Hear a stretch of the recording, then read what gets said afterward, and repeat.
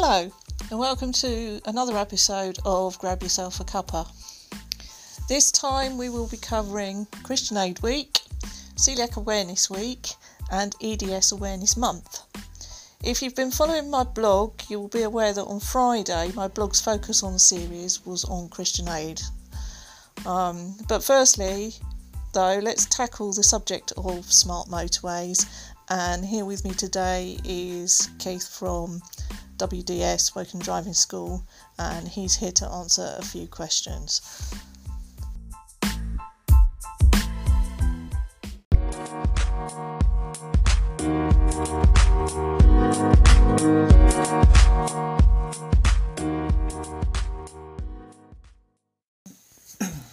In this section we're going to talk about smart motorways with Keith from Woking Driving School. Is our special guest. So first off, let's start with the burning question that everybody keeps asking is what on earth is a smart motorway and how are they supposed to work? Okay, so smart motorway is a motorway that uses technology and quite often will also use a hard shoulder as an extra running lane. You'll see so the idea is for keep the traffic moving. The idea is to keep the traffic flowing. You might find you're going slower, but in actual fact it means you're going to get to your destination quicker than stop starting all the time. So is that where the variable speed... So where the variable speed limits come in, so the gantries over the top, each lane has its own unique sign that tells you what the speed is of that particular lane. If you see a red X, you can't use that lane. So on some smart motorways, at certain times of the day they'll bring in the hard shoulder as an extra running lane. The rest of the time it is a normal hard shoulder as we know and love from back in the 60s. Right, okay. I mean, some people think they're unsafe. What's your take on that? As I understand that the AA is also a bit against them. The concern that the professional bodies have about smart motorways is the fact there's no hard shoulder. So if you do break down, there's nowhere to go except there are like lay-by, what are called refuge areas. But they're about 1.5 miles apart, 2.5k apart, which is slightly further apart than the foams used to be on the ordinary motorways. So how do the refuge points work? If you're lucky enough to break down near one, or you can get to it, then you pull into it, just like a little lay-by. You're right off the motorway, well out the way, so you won't get hit by passing lorries as you could have done on the hard shoulder. That's always a good thing. Which is good. The downside is they're not very long. So if a lorry's already broken down and parked in it, there may not be room for you to get in there as well. The first problem. The second problem is when you come to leave and you've been mended or you've mended yourself, then you can't get up to speed and just join the motorway like we used to on the hard shoulder music acceleration. So how does that work? So there's a sign on each of the lay-by that tells you, having pulled into it, you must use the emergency phone which is there. Oh, that's good, because I had the visions of it just being, everybody had to have a mobile phone. Every one of those signs, those refuges has a phone. You get out the car, you sort yourself out, or you get mended, depending on what the problem is. You phone the highways agency from that phone. They won't necessarily come out and help you get onto the motorway, but they can use the overhead gantries to close the lane down next to you far enough back to stop traffic coming along, so you have time to get out and get up to speed and drive on again. Right. After which they'll reopen the lane for everybody else. So what happens if we have this problem where, certainly in the past, where a lot of the gantries have been, you drive past it and it says there's a queue up ahead, and when you get there there's nothing there. Well, this is the classic reason. So that's why people ignore it. Yeah, this is the classic reason. When you get there, it may have been the lane had been closed to allow someone out of the refuge area, or someone had broken down, they've towed them away, or there's been an accident and they've moved it on. And when you get there, there's nothing there, which means it's actually done its job. They closed the lane, no traffic got involved in whatever was going on further down the road. When you get there, they've moved on. And if you went back to that sign that told you to keep out, it probably now says it's okay to go through. It's doing its job properly. That makes sense. I don't understand why there hasn't been much coverage of this on the national media. I just find it very strange that the general populace haven't been told what's going on. I would agree. As everything else is these days, it's digital. All the information you want to know about smart motorways on .gov.uk. The government's published a whole pamphlet and a whole page dedicated to smart motorways. I have heard on local radio, certainly I think it was on Hearts in Hampshire and Berkshire, talking about the red X's and what they mean and how not to go through them. That's the only thing I've come across on any commercial radio station. I've certainly heard nothing on the BBC. I've seen No, nothing on the TV. there's been nothing on the national media, which I find is absolutely bonkers when you think about how many people use the M25, the M4, the M3. You know, how many people use motorways every day. I suppose the emphasis is that we drive down motorways, we see this road is being converted to a smart motorway. If you really want to know what to do, Google it. It takes 2 seconds. .gov.uk comes up on the top feeds. Go and have a look, see what it says. It's all there. But the onus is very much on us to go and look. And yeah, most people don't, unless you're in the industry. And then you'd know, look, anybody new learning to drive will be educated how to do it. The problem is the people of our age, and maybe slightly younger, who learned to drive 20, 30 years ago, things have moved on and people aren't aware. Mm-hmm. However, when you get your driving licence, you are advised to keep up to speed on the latest highway codes. How many houses have the latest highway code in their possession? Not many, I shouldn't think, because I haven't read one for a while. Exactly, and that's the onus. The onus is on the driver to keep up to date with technology and information. Yeah. I've got a few questions here. I mean, Sue Foster from suefoster.info asked what are they. Well, you've answered that. Neil actually asks, when you're in stationary traffic, when the red cross goes up on your lane, the emergency services are behind, but I have nowhere to go. Am I at fault for now being in a lane with a red cross? And how do I prove it changed after the traffic became stationary? So if you're on the lane and the red cross comes up behind you, then haven't got a problem. We've got ANPR registration. They'll know if you went through a red cross. What's ANPR? Automatic number plate recognition. So it's a camera that takes a picture of your number plate. So they would know if you've gone through that from that. They know from the timing. If an emergency service is trying to get through past you, the roads are reasonably wide. You're just going to move out as far as you can to the right, and hopefully the traffic beside will let you move out into their lane to let the ambulance or fire brigade or police whatever through. I wouldn't over sweat about the fact you've gone through a red X that wasn't there. You haven't broken the law. However, if you go see a red X and you do go past it, you are breaking the law and you will be prosecuted. Right, okay.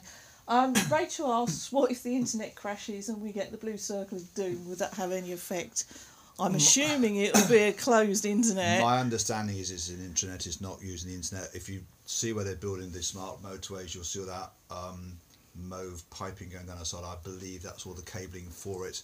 It's not using Microsoft Office, it's not using the internet, it's using their own stuff. Just like air traffic control, we don't worry about them. No. And presumably the whole thing is going to be monitored day and night, 24/7 every day. Yeah, my understanding is, I've yet to go and visit the control centre, but some of my colleagues have been to see it. It works on 2 levels. All the cabling they put down the motorway is actually monitoring the traffic flow. So it is done automatically. It's not like a person watching the camera and think, oh, they've stopped, I better deal with it. The technology is monitoring traffic flow. If it sees stuff slowing down or stopping, it will change the speed limits automatically to start off with. There are people there all the time who can override it or step in and change things as well. Okay, so it'd be a bit like the trains and, like you say, air traffic control and things like that. Alison has asked, how does this work with no hard shoulder? I have a feeling you've answered that anyway, which is all to do with the refuge points. There's 2 sides to it. So to start off with, as a driver, your first port of call is to try and get off the motorway, like you would anyway, into a refuge area if you can. They say if you can't do either of those things, you should just stop where you are. And I guess my answer to that would be just like if you broke down the middle lane of an ordinary motorway, what would you do then? You'd stop, put your hazard lights on, pray the car behind doesn't hit you, and get out if you can. So yeah, if you break down, try and get to the left-hand lane, get as far to the left as you can, put your hazard lights on, slow down. If you can't make the refuge area, stop. If you can't do it any more than that, then dial 999. You'll be straight put through to the police and they'll sort it out. But as I say, as hopefully traffic slows down behind you rather than ramming into you, your lane will slow right down. The automatic system will pick up the traffic so flow, they'll pick up the traffic flow. And the cameras will also show them that there's traffic here and there's no traffic there. There must be a blockage between. And then change and then they'll put the X up on your lane. Speed things. And they'll change to slow everybody else down, move people out 2 or 3 miles further back. Okay, that makes sense. I think it's the first few minutes that you're going to be wetting yourself. until a few cars behind you have stopped, and then you've got a natural buffer. Yeah, you've got a natural buffer, and then some idiot will shunt. But that happens. Yeah. Sarah says, "Are smart motorways safer?" And then she says, "Do they make drivers better on this road?" The short answer to that is I don't think they make drivers better at all. Are they safer? If everybody follows the rules, then yes, because when incidents happen, you are being told to slow down. Whereas in the old days, it was an advisory. These things are in a red circle, means if it says 50, 50 is the law, not suggested. Whereas before it used to be, we used to do 40 or 50, and people do 70, and nothing can be done about it. But now it's in a red circle, it means 50, 50 is 50. Yeah. Okay. Well, thanks very much for your time. I think we've answered 1,001 questions there that people were talking about. I know you've got a list of books that we can get hold of, or websites that we can look at. Yeah, so I mean .gov.uk, if you just Google smart motorways, it'll take you through there. They've got a whole page and some downloadable pamphlets you can print off, which gives you the basics. If you've got people learning to drive at the moment, or just learn to drive, they should have been given or have got themselves a book called The Official DVSA Guide to Driving. On page 294, 295 it goes into smart motorways, which is how new learners are learning about it, ready for their theory test. The highway code has a small part on it. Rule 269 covers how to do that. And then the other book, which is Know Your Traffic Signs, is also gives it more detail what the signs mean. All those things available. The other option is to go and talk to your local driving school and see if they can help you. Okay, brilliant. Thank you. I think we've just answered all the questions. Thank you very much. You're welcome. Oh, thank you.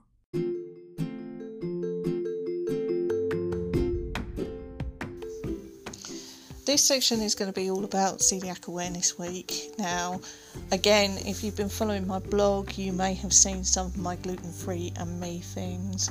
I do actually myself have celiac disease.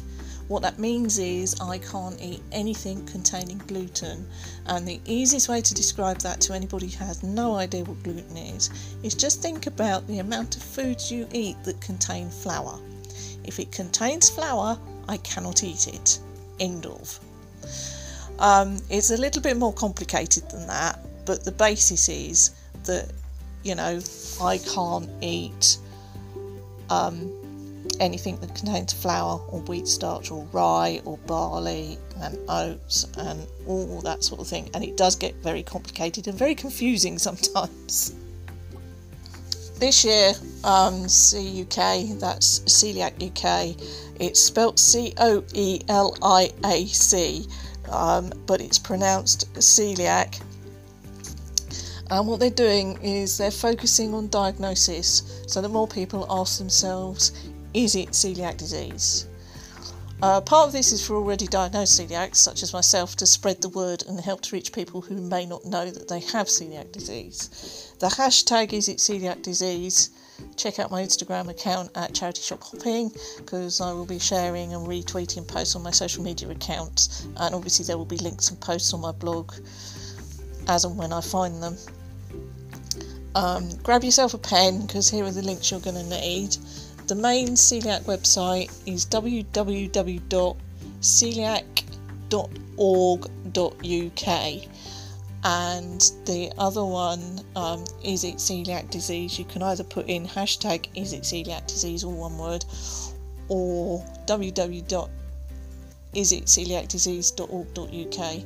That should cover you.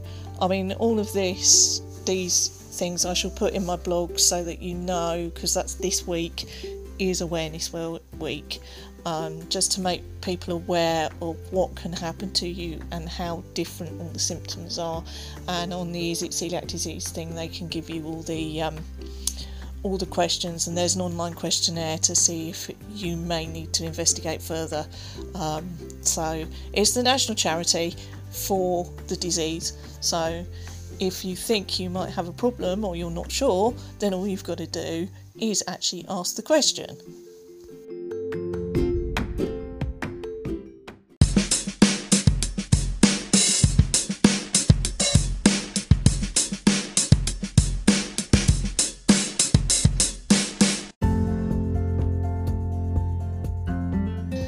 Now, you may or may not be aware that this week is Christian Aid Week. Christian Aid Week is actually the oldest running fundraising week nationally, which is something I didn't know. I found out by accident while I was looking at my blog for last week. So my focus on series last week was all about Christian Aid, so if you want to find out more about that, then all you have to do is go to my blog. The link is in the description of the Grab Yourself a Cuppa. There's a link in there to my blog, and then you can sort of go and read about it. I mean, I did do a few bits where during this week, you know, many of us will find donation envelopes dropping through our doors. The aim of Christian Aid is this: we stand together with our global neighbours. Together we can create a world where everyone can live a full life free from poverty. So it's basically is trying to relieve the poverty that there still is all over the world, including here. You know, people don't believe that, you know, there was anybody in need in this country, but that's not true. On the 70th anniversary, a guy called Theodore Davidovich says this: in the refugee camps, it was Christian Aid that sent the parcels, feeding us for 2.5 years, and I never forgot it. Christian Aid helped me to survive, and I feel I owe my life to Christian Aid. I vowed there and then to do my best as long as I live, and I'm still doing it 70 years on. This is because Christian Aid was founded in 1946, originally to help refugees following World War II, and they're still doing it now.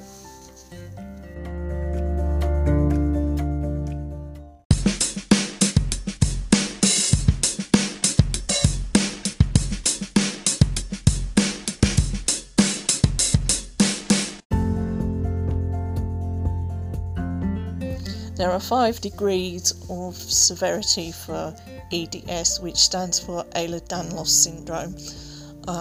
Unfortunately, it's a degenerative thing, because obviously you can't replace the collagen. Once it's gone, which leads to loose joints, dislocations, and sometimes problems with internal organs and all that sort of thing, which can cause some very, very serious problems. The most mild form of EDS is hypermobile Ehlers-Danlos syndrome, which just means that you've got very, very lax joints. You probably sublux, you may be in pain, or you could be confined to a wheelchair, or you just could be finding it a bit difficult to do certain other things. You can find out more information on the website of EDS UK. It's part of the hereditary disorders of connective tissue. So there are lots of different hereditary disorders of connective tissue, but a lot of them are all connected. So, you know, so that's another awareness month, and that's going on all month. So if you see lots of references to zebras, then you will know exactly what that's all about, because EDS sufferers are known as zebras because of the way that they're normally diagnosed. They normally go through all the things that it could be, and when it's discovered that it's not any of those, they have to look for differences, and it's explained as that the medical profession look for the horse, when in actual fact it's what's not there that they've got to look for.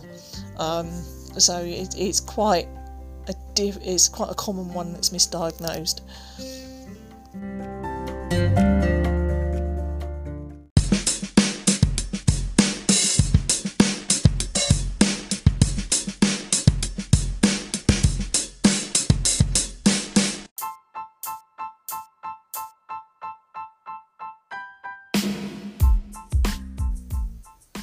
Okay, thank you so much for listening to me waffle on. I hope the Smart Motorways answered a load of your questions. Obviously, there will be links back via my blog to all the books that have been mentioned, like The Highway Code, Know Your Traffic Signs, and Driving Essential Skills, which is the DVSA recommended reading for the theory test. Then you can click on those links on my blog. Like I say, the link is in the introduction for this podcast, so you should be able to go back and find all that, and I will sort that out to make sure that they all link back to the podcast and the podcast links back to my blog, so that you can find the information and order the books if you want them, and to help you understand smart motorways. But I hope I've managed to answer a lot of the questions. I mean, thank you to those people who gave me the questions. That was brilliant. Just saved me having to think them up because I wanted to know what you wanted to know. So thank you very much for that, and I will see you next time, hopefully in 2 weeks' time. Thank you. Bye bye. Oh, thank you.